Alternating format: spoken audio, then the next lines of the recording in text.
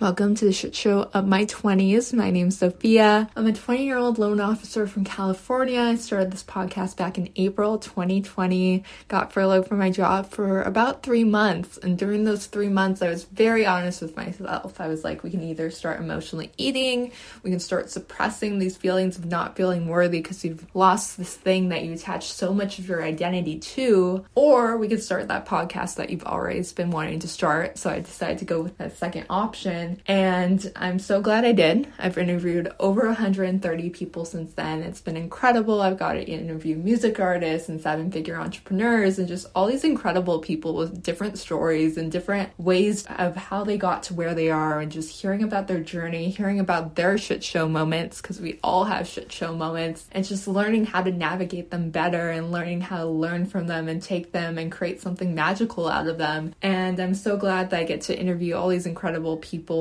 And I am such a big believer that you can radically change your life in a year. You can just radically change your circumstances, where you're at. And I remember being 19 and just trying to get a job and applying to I was applying to Ross and a smoothie bar, and all these places wouldn't take me. And I was so offended. I was like, why is no one taking me? And then I finally passed my NMLS test, and then I got a job with a major mortgage company. And I was like, oh, that's why they didn't take me, because I was meant to go down and get this job instead of that job. And I went from being 19 with $0 in my bank account and just being so stressed about money and so stressed about is it going to come into my life?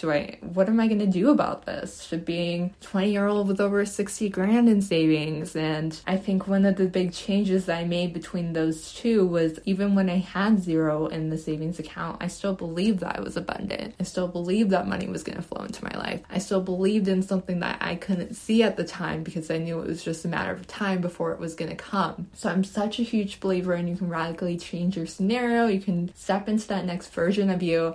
And that next version of you, that higher self version of you, she's not that far away as you think. I think there's just garbage in the way. And it's just uncovering that garbage that's in the way of you getting to her, and just stepping into that and the next version of you with the next level of results. It's something I'm super passionate about. And I hope from this podcast that you get to hear these stories and relate with these people, and just relate with not necessarily just reconnecting to that path of what you want to do, and reconnecting to that higher version of you and what you wanted to be when you were younger, and what lights you up and what brings you joy. So I'm so excited for you guys to hear these episodes. Would love to connect with you on Instagram. My Instagram's the shit show of my 20s. DM me. I'd love to have a conversation, and feel free to share this with someone you know will love it. And you can also leave a review on iTunes. I would love that. Today's guest is Johnny. I love chatting with him. Johnny is a 28-year-old suicide survivor, TEDx speaker, touring musician, mental health advocate, and the founder and CEO of Cope Notes. In this episode, we go into how he got into the music industry, the inspiration behind some of his songs, what inspired him to start Cope Notes, how he's able to keep his energy up for back-to-back shows, what it's like to not be able to tour anymore, and so much more, what we should all know about mental health. So excited for you guys to hear this episode. Let's get started. So thank you so much, Johnny, for joining me today. I'm really looking forward to getting to know you. Love to know, tell me about your 20s so far. Feel free to include any shit show moments, any crazy stories you'd love to hear. Let's start there. So I have pretty serious memory loss from an overdose of medication, unintentional one. So when I look back at my 20s, it's kind of like a highlight reel of things that are not necessarily highlights, just like moments that kind of stick out. And I remember when I first turned 20, I was newly signed to a record label. So I thought my 20s are going to be amazing. I finally signed to this label that I wanted to sign to for a super long time. And I figured, I was working at Chipotle at the time, and I was like, here we go. Look out, music industry.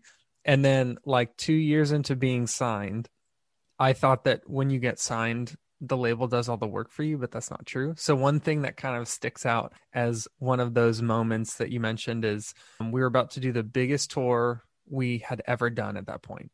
And we were driving out to start. It was a 2-month long tour, full North America. And it was going to be with by far the biggest bands we had ever toured with. And we drive out we were driving from Florida to California. So we play a couple shows along the way.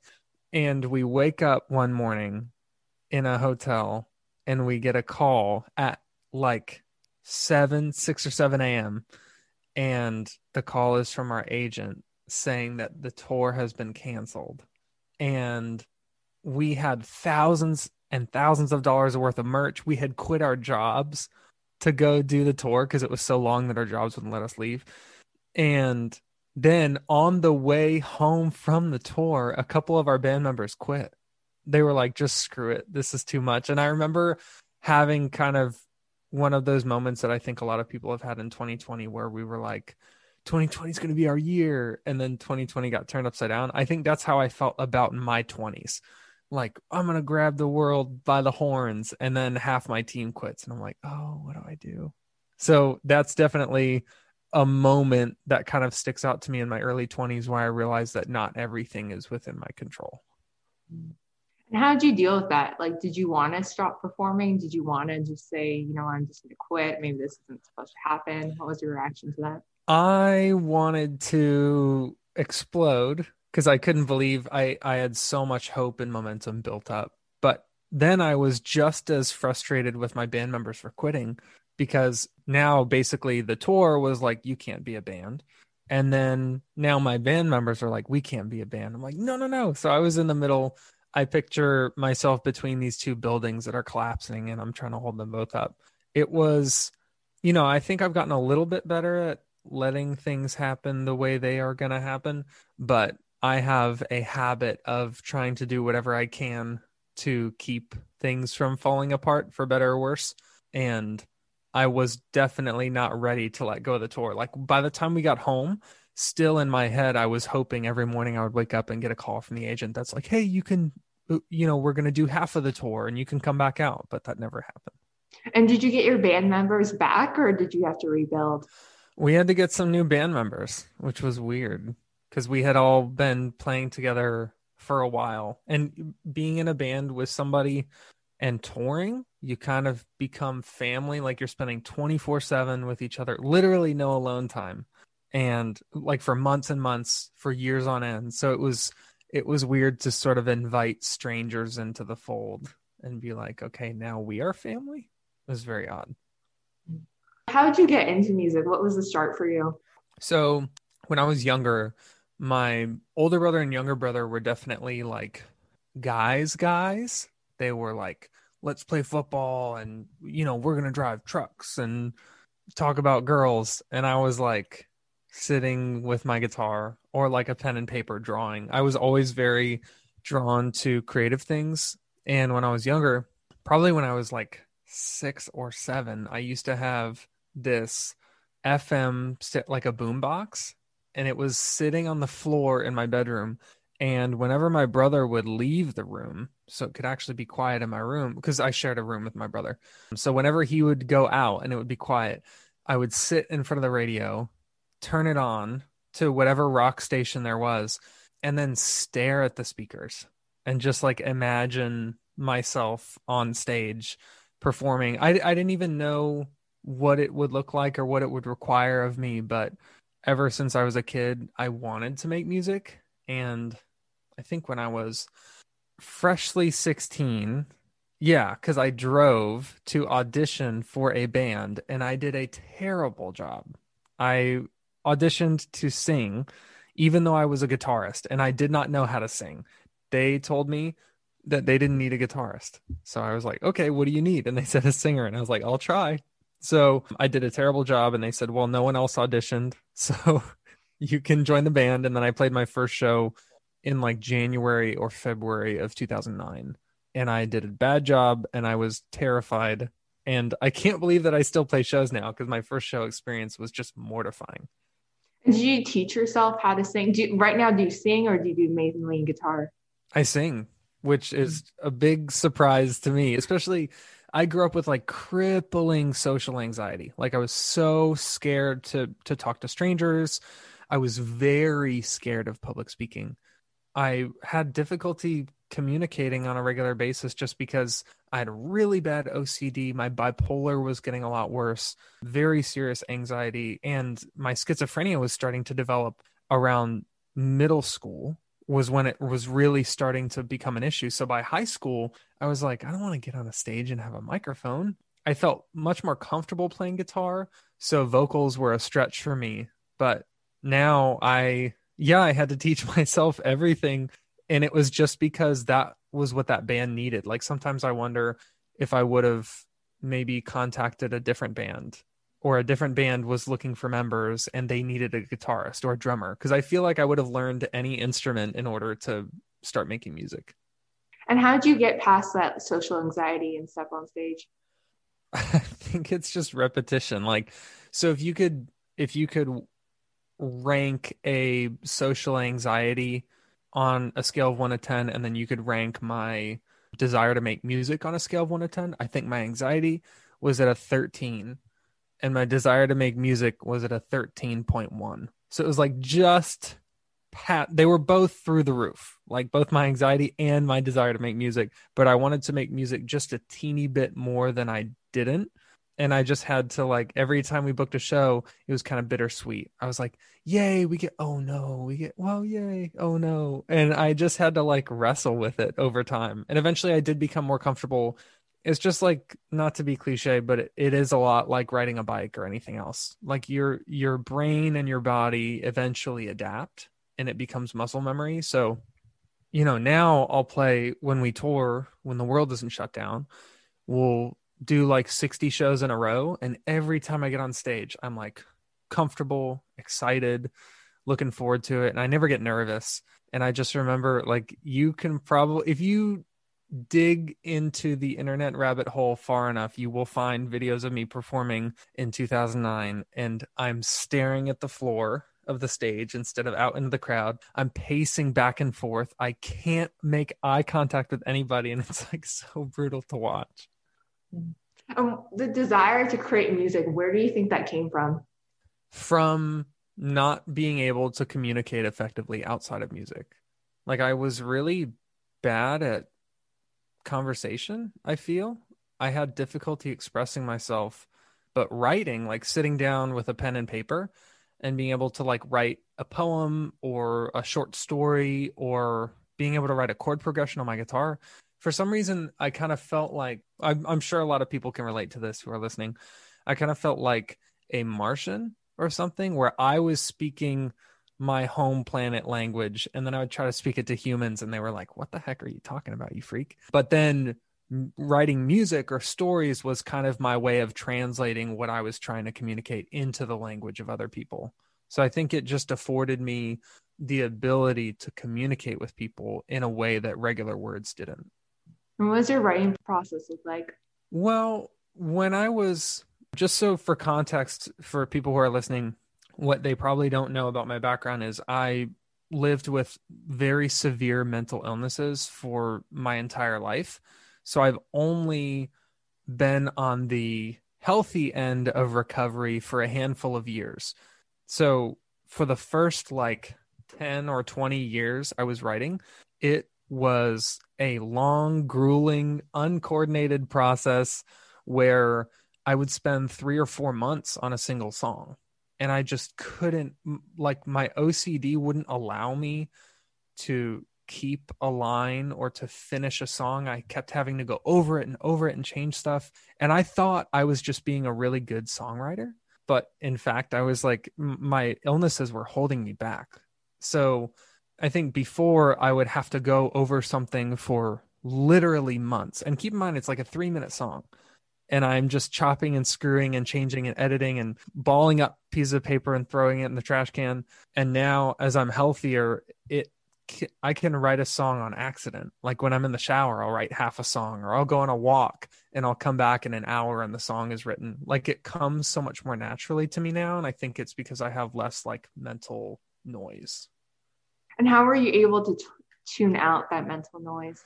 Well, there's a couple ways. I think first, one thing that I use is music. So I will purposely, I have like a calm down playlist on Spotify. that I made that I will turn to if I get really stressed. But pretty much any music I turn on will take precedence. So if my mind is really scattered, if I put on music, it gives my mind something to focus on. Like when I work, I am listening to music. When I ride my bike, when I exercise, I'm listening to music. And it picture your brain, picture my brain, like 100 people who are watching 100 different TV channels at the same time. So you're hearing a bunch of overlapping chatter. And then when you put on music, it's kind of like all 100 people in my brain turn on the same channel. So it gives them all one thing to focus on. And that's really helped me. But another thing I've had to get good at is interrupting my brain. So if I'm starting to feel that mental chatter come on, I can get pretty good at kind of giving myself a talking to and like going inside my brain and be like, all right, guys, listen, everyone is on different pages right now. Up in the control tower, I can't understand what any of you guys are saying. So you either everyone needs to get on the same page, or I'm turning off everyone's TV for 10 minutes. And I have to be like my brain's dad. Like I have to come in there and wag my finger and be like, you guys need to get your crap together because I can't think. And it takes a while to, when you grow up with diagnoses, you think that your brain is you. And when you get a little older and go through treatment, you realize that your brain is a part of you, which means that you are separate from your brain. So you can go in there and be like, listen here, brain, I'm not going to put up with this. It just helps to have that line of separation. And do you have a favorite song that you've created? Yeah, but it's not released yet. As for released music, I don't know. I am not sure what my favorite song would be. That's a good question. Could you share maybe some of the stories behind some of the songs you wrote? Yeah. So, for example, one that comes to mind. So the band is called Prison, if I didn't mention that before. And we have a song called Mental Illness, which seems kind of on the nose, but let me explain. It's about this interaction that I had with a band that was much bigger than us. And their vocalist had written a few songs about self-harm and suicide. And a bunch of fans were sending me messages like, hey, you should go talk to that person. And just kind of, since you do peer support and mental health stuff, maybe you should reach out and kind of listen and see if there's anything you can do to help. And enough people sent me those messages where I was like, that's it, I'm going to reach out. And that band was happening to come through on tour to Tampa, where I live. And so I was like, yeah, I'll go see him and start a conversation. So I drove out to this show and wait all night to speak to this guy. And I'm out behind the venue and I'm like, yeah, so just kind of what's been going on. I shared a little bit about who I am and my background. And I kind of like opened the door for him to maybe talk a little bit about what he was going through. And he goes, oh, I'm not like actually suicidal, or I don't do any, like, I'm fine. I just write about that stuff because kids really like it. Like it sells a lot of records. And I was like, oh my word, this is the part of the music industry that I didn't want to see, that people will sort of take something that people like me live through every day and kind of manipulate it and commodify it. So that song in specific is about how it felt to find out that someone else is using, something that has almost killed me and has almost ruined my life as like a fashion statement or something to make money. So that was, I'll never name the band, and I don't have any beef with the band or anything. It was just a very ugly realization for me. So that's one. I can do more, but each song definitely has a story behind it. And what's the story behind the name Prison? So picture an actual prison. Let's say you were in prison for 20 years because you stole a piece of cheese or something. And you spend almost the entire day in your cell. You have this little, I don't know how the square footage, but let's say it's a 10 by 10 square foot or 100 square foot room, 10 by 10. And you spend almost all of your time in there, like bouncing off the walls, just pacing, laying on your bed, standing up. Maybe you like drum on something or read or write, but you are kind of going crazy in there. You're just like so cooped up and confined. But then for a half hour or an hour, you are let out to go like for rec time. So you're playing cards in the cafeteria, or you are watching TV, or you are playing basketball or lifting weights or something. And I've always viewed the stage and making music as my hour outside of the normal internal overlapping chatter that I mentioned earlier. So a lot of people stay stuck in their head most of the day. And I've always seen music as an opportunity to sort of get out of your own head for a little bit and just enjoy rec time so you don't go completely crazy. So the idea behind prison is that the name prison is that you shouldn't spend all of your time in your cell. You need a little bit of time outside of your cell. And for us, that's music. For you, I don't know what that is. Maybe it's flying a kite or collecting stamps or whatever it is that makes you feel like you're not stuck. And tell me about being on stage, doing all those shows back to back. I'm sure that takes a lot of energy. I'm sure you have like routines, stuff that you do to make sure that you're optimal for those performances. What do you do to set yourself up for those performances? Like the whole day is about the performance. So I think fans are like, what? They only work 30 minutes a day. And it's like, no, the entire day is about that 30 minutes. And for example, so on tour, I typically don't drink anything carbonated or sugary. So I almost always just drink water. And that's to keep my throat healthy on tour. I obviously don't drink or smoke or do anything like that. If there are any touring musicians or vocalists out there who drink or smoke, I am baffled. I encourage you to stop drinking and smoking and just watch your vocal performance transform. But also we work out every day on tour. We stretch. I stretch for almost a half hour before I play. I do pretty extensive warm-ups. And honestly, a big part of trying to make sure that you feel comfortable on stage, at least for me, is talking to people at shows. Like, so let's say we play at 8:00, but doors open at 5:30. So I basically have 2 hours before I have to warm up where I can just talk to people and get comfortable, get to know the layout of the venue, get to know some of the people at the show, their local culture and how they talk, the kind of music they listen to. And by the time you get on stage, you feel so comfortable with these people because you've been talking to them for 2 hours. They're not strangers. It's like, oh, that guy's name was Zach, I think, right? And then, yeah, you're married to Teresa, I thought. And just kind of getting a lay of the land helps me feel really comfortable on stage. But also a lot of the prep takes place before we even leave for tour. So I do training for like 2 months before I leave for tour to make sure that I can perform every night. So it's like, I'm telling you, when you tour, your entire life is about touring. Either you're prepping for a tour, you're on tour, you are debriefing from a tour and doing like merch counting and balancing your books, and then you're booking and prepping for a new tour. And how do you balance that from going to tour and like going back and then prepping for the next one? I don't really know. One thing that I do on purpose when I get home from a tour, I leave my luggage out for a day. So I don't put any of my stuff away for an entire day. And that's to allow myself not to rush back into home life, to kind of decompress. And I do this every tour for over 10 years. I've always done this. I leave my luggage out for a whole day. And then when I prep for tour, I try to not do any packing until the night before.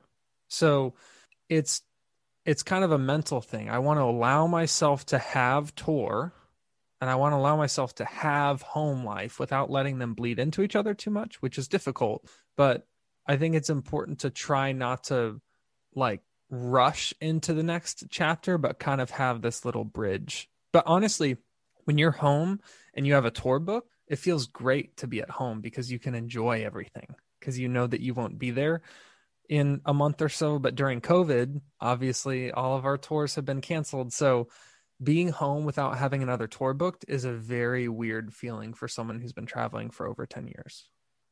And your band members, are they like your best friends? So I would say that it's different. Like I trust them with my life. We have been through so much crap together. We've worked so hard together on the same goals that I don't even know that you are friends at that point. You are like a different category. It's like a friend, a best friend, a coworker, or, in many ways, a lot of people have said that being in a band is like having 5 girlfriends or 4 girlfriends or 3 girlfriends, however many people are in your band. And it is a lot like that. You have to plan around everything. Like every plan that you make has to incorporate what they want. You have to come to consensus. But all in all, the level of closeness that you feel with people that you spend that much time with, like I don't know that you are friends, but you are some category of social connection where everything you do is in the best interest of those people, because for months at a time, you are the only people that you see. And what did your journey look like starting Cope Notes? And what is Cope Notes? So Cope Notes is a digital mental health platform. And for people who aren't familiar with it, we use daily text messages to improve mental and emotional health. And I launched Cope Notes a couple of years ago, and it was actually just a project. It was just kind of a volunteer project that I thought would help people. And slowly it started growing. Actually, fairly quickly, it started growing to the point where I had to quit my job at the time and pursue it full time. And now, like during COVID, because we're not touring, I've been like 40, 50, 60, 70 hours a week on Cope Notes, and it's been growing very quickly, but I never, ever set out to launch a startup. I never was like, I'm going to own a company. It was just one of many volunteer projects that I've been a part of that just happened to grow quickly enough to become a company. It kind of took on a life of its own. And what do you think it was about it that made it grow so fast? Well, I think a majority of mental health tools are not easy to use, or they're like they consume a lot of time, or they're inconvenient in terms of like scheduling appointments, or they collect private information like personal data. And because Cope Notes is none of those things, that it's really easy, it doesn't require a lot of time, it's completely anonymous. I think that alone allowed people who maybe would not use other mental health resources to try Cope Notes. And also, I think it's one of the only mental health resources that is designed to help people living with or without diagnoses. So someone like me who has multiple diagnoses, I use Cope Notes religiously. And then there are people who have never been diagnosed with any mental or emotional health issues whatsoever, and they can use it too. So I think there's something about the ease of use and then how universally helpful it is across demographic that has made a big difference. And what type of messages do you guys send? All kinds. If you go to our website, copenotes.com, right at the top, there's like a week's worth of text messages that you can read through. So anyone listening to the show can go check them out firsthand. But right now, we have basically this living library of content, and there's psychology facts and exercises and advice and encouragement and journaling prompts, like all sorts of different messages where basically if you're subscribed to Cope Notes, you never know when we will text you or what it will say, but you know that whatever the text is, it's written by a peer with lived experience. So we have that peer support built in, and it's reviewed by a panel of mental health professionals to ensure that we're not just texting people like smile or something, And when you got your diagnoses, how did you not let that determine what you could and couldn't do? For a while, I did. I just started excluding myself from stuff because I didn't like the words. Like schizophrenia felt like such an ugly word to me. I felt ugly. Bipolar, I had such negative connotations for all of these terms.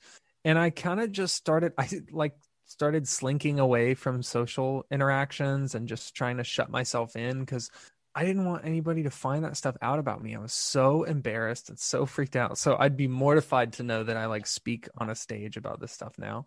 But after a while, you start realizing that, and this was not immediate. This was after years. I want to emphasize this. After years of treatment, like being in treatment, taking medications, seeing a therapist regularly, doing the homework, even going to school for psychology and learning about these diagnoses. After all of that, you start realizing this is just a detail of who I am. Much like, I love supercars. I'm really interested in sneakers. I collect sneakers. I love metal music. I have schizophrenia. I like riding my bike.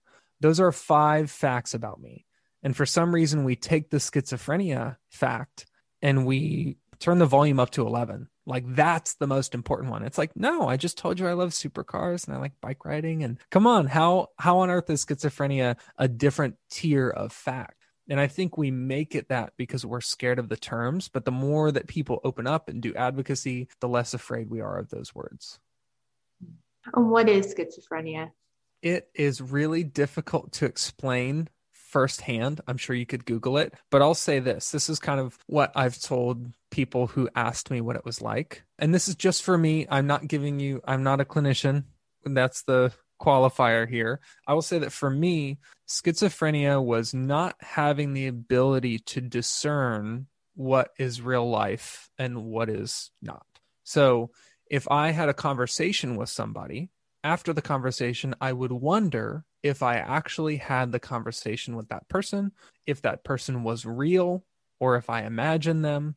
So that's kind of a rudimentary, simple explanation of what my day-to-day life was like. I was constantly questioning whether my experiences were genuine and real and objective reality, or if they were a part of my hallucinations that felt so real that I was tricked. And what's something that you wish people knew about mental health? That mental health applies to them. I feel like everyone I talk to talks about mental health in a way that makes it sound like it only applies to other people. Like if I ever do a talk, like I'll speak at a conference or something, I'll give a keynote and people will come up afterwards and say, oh man, you know what? I wish my wife could have heard this. Or, oh man, my coworker, I'm going to like send the video of this to my coworker. And no one, I shouldn't say no one, but probably only half the people in the audience say this was important for me to hear. The other half of the people say, oh, my brain is fine. It's everyone else's brain that really needs help. And that mentality is why the suicide rate is so high, why people are self-harming, why people are abusing substances, because we pretend that we're fine and then we ignore our behaviors that are unhealthy coping strategies. Like if I could cram one message into the ears of every person on the planet, it is mental health applies to you whether you live with the diagnosis or not, whether you think it applies to you or not. If you have a brain inside of your skull, if you can hear my words right now, that means you have a brain. And if you have a brain, that means you need to take care of it. Can you go into the story behind your tattoos? Well, there's definitely not one story. I'll try to generalize. So Okay. I was the kid in elementary and middle school and high school that would draw all over his body with markers and whose parents would be like perplexed and mad. But I've always wanted art on my body. I'm a big fan of art.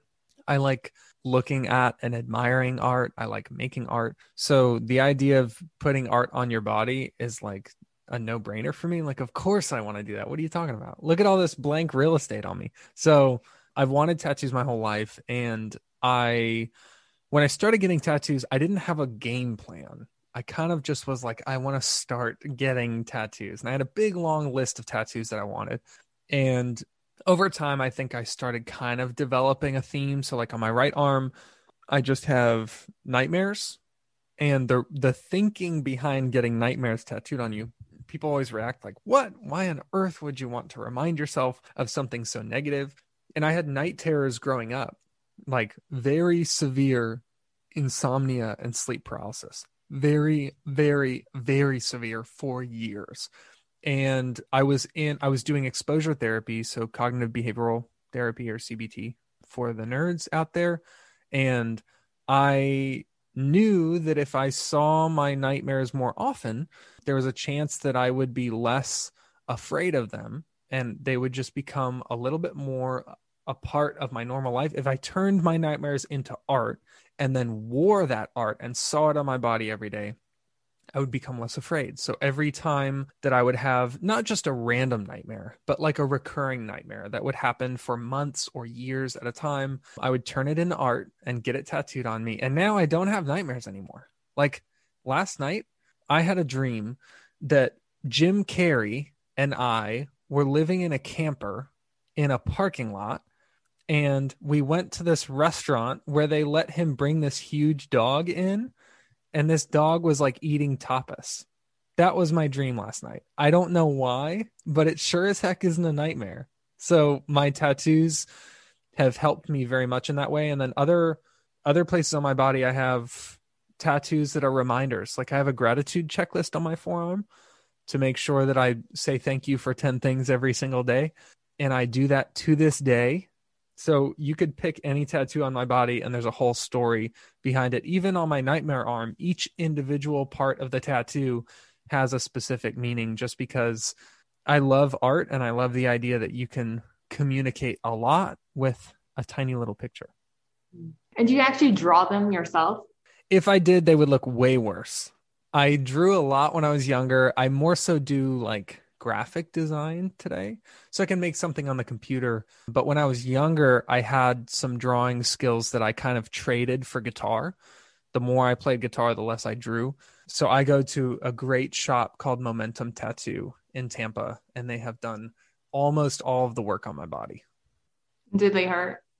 I think you can answer that question. I get that question all the time.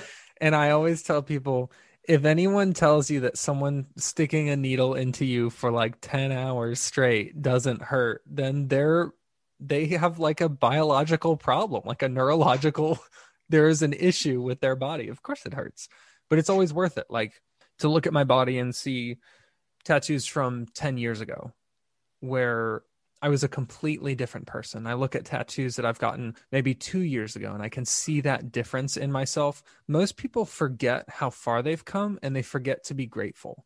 You know, like I remember, it's like, why am I compassionate for people who are suicidal? Because I remember what it was like to be suicidal. I am not right now, but I remember what it was like. And I think a lot of people get better. They heal from a situation and then they just kind of live in the version of their life where they were never like that.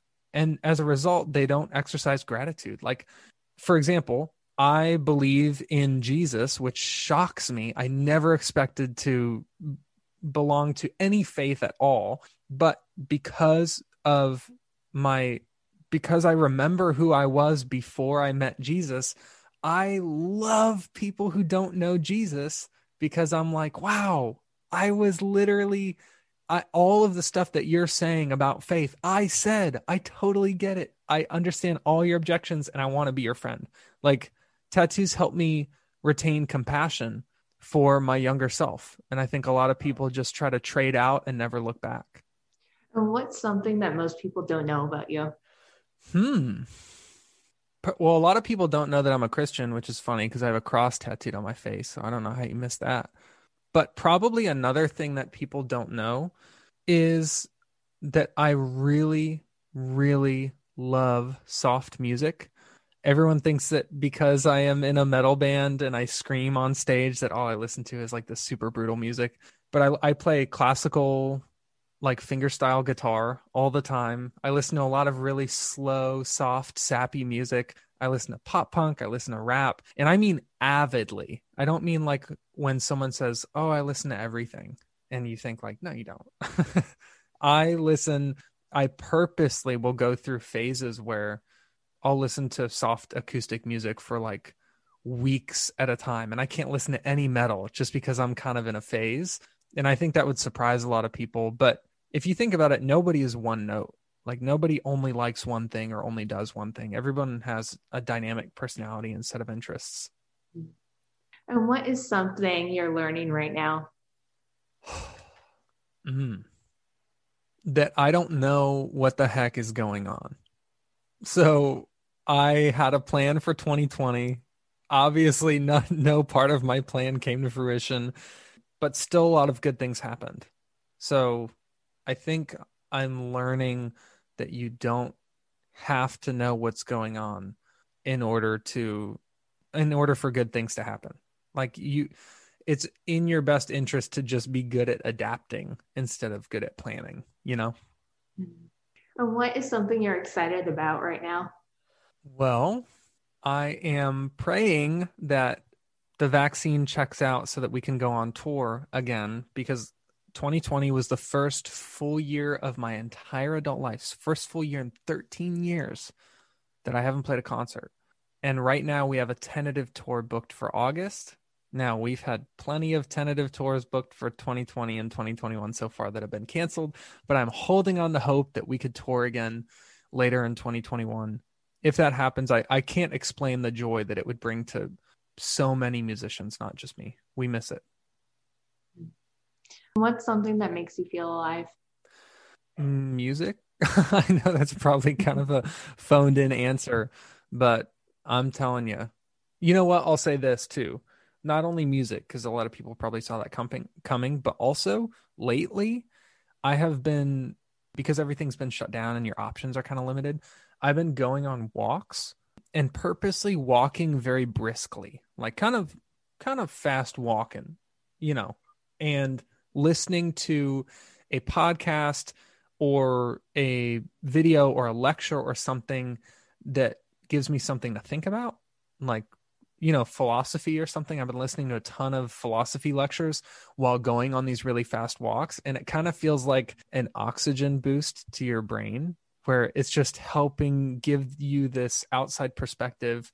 And then I come back from that walk and look at all my problems that I still have and think, oh, I can handle all this, because you've had this like big perspective dose. And do you choose like a word for every year? I don't. Should I? Well, if you were to choose a word for 2021, what would you want your word to be? 2021. Finally. That's what I'm gonna choose. I want to, at the end of the year, I want to say, wow, finally I was able to do those things that I have been praying to do and trying to do for so long. I want this to be the year of fulfillment for sure. And if you were to go back in time and talk to your 20-year-old self, what would you tell him? That you are wrong. So I was like, when I was 20, I would bet you my life that things would never get better, that I would never feel healthy, that I would never have healthy relationships, that I would never make a difference in the world or get to do what I want to do with my time, that I would never be free from my debilitating illnesses. And I would just go back and say, you're wrong. You are totally wrong about everything. There will be a day sooner than you think where you can form thoughts and sentences and communicate with other people. You will feel less afraid. You will feel more excited about your daily life. You will get better at saying no to things that you don't want to do and yes to things that you do want to do. You will feel more fulfilled and more connected. And honestly, you'll finally get to be you. For the first time in your whole life, your mental illnesses will not determine how you think, how you behave, how you speak. In your 20s, this decade, you will finally get to learn who you are. That's what I would say. Thank you so much for doing this. Yeah, buddy. Thanks for having me. And where can people connect with you online? Well, if you go to copenotes.com, you will find all of the information you need. We have, obviously, subscriptions are on there. I have a TED Talk that's on our About page, or you can Google it. Our podcast is on that website as well. There's a contact form on that website if you need to get in touch with me. So that's kind of your one-stop shop. And then if you are a social media person, I am on Facebook, LinkedIn, and then my Instagram handle is @JohnnyCrowderLovesYou, because I do. Thank you guys so much for listening. I'd love if you can leave me a review on iTunes. Please feel free to share it with any friends you think the story would resonate with. I hope you guys have a great rest of your day.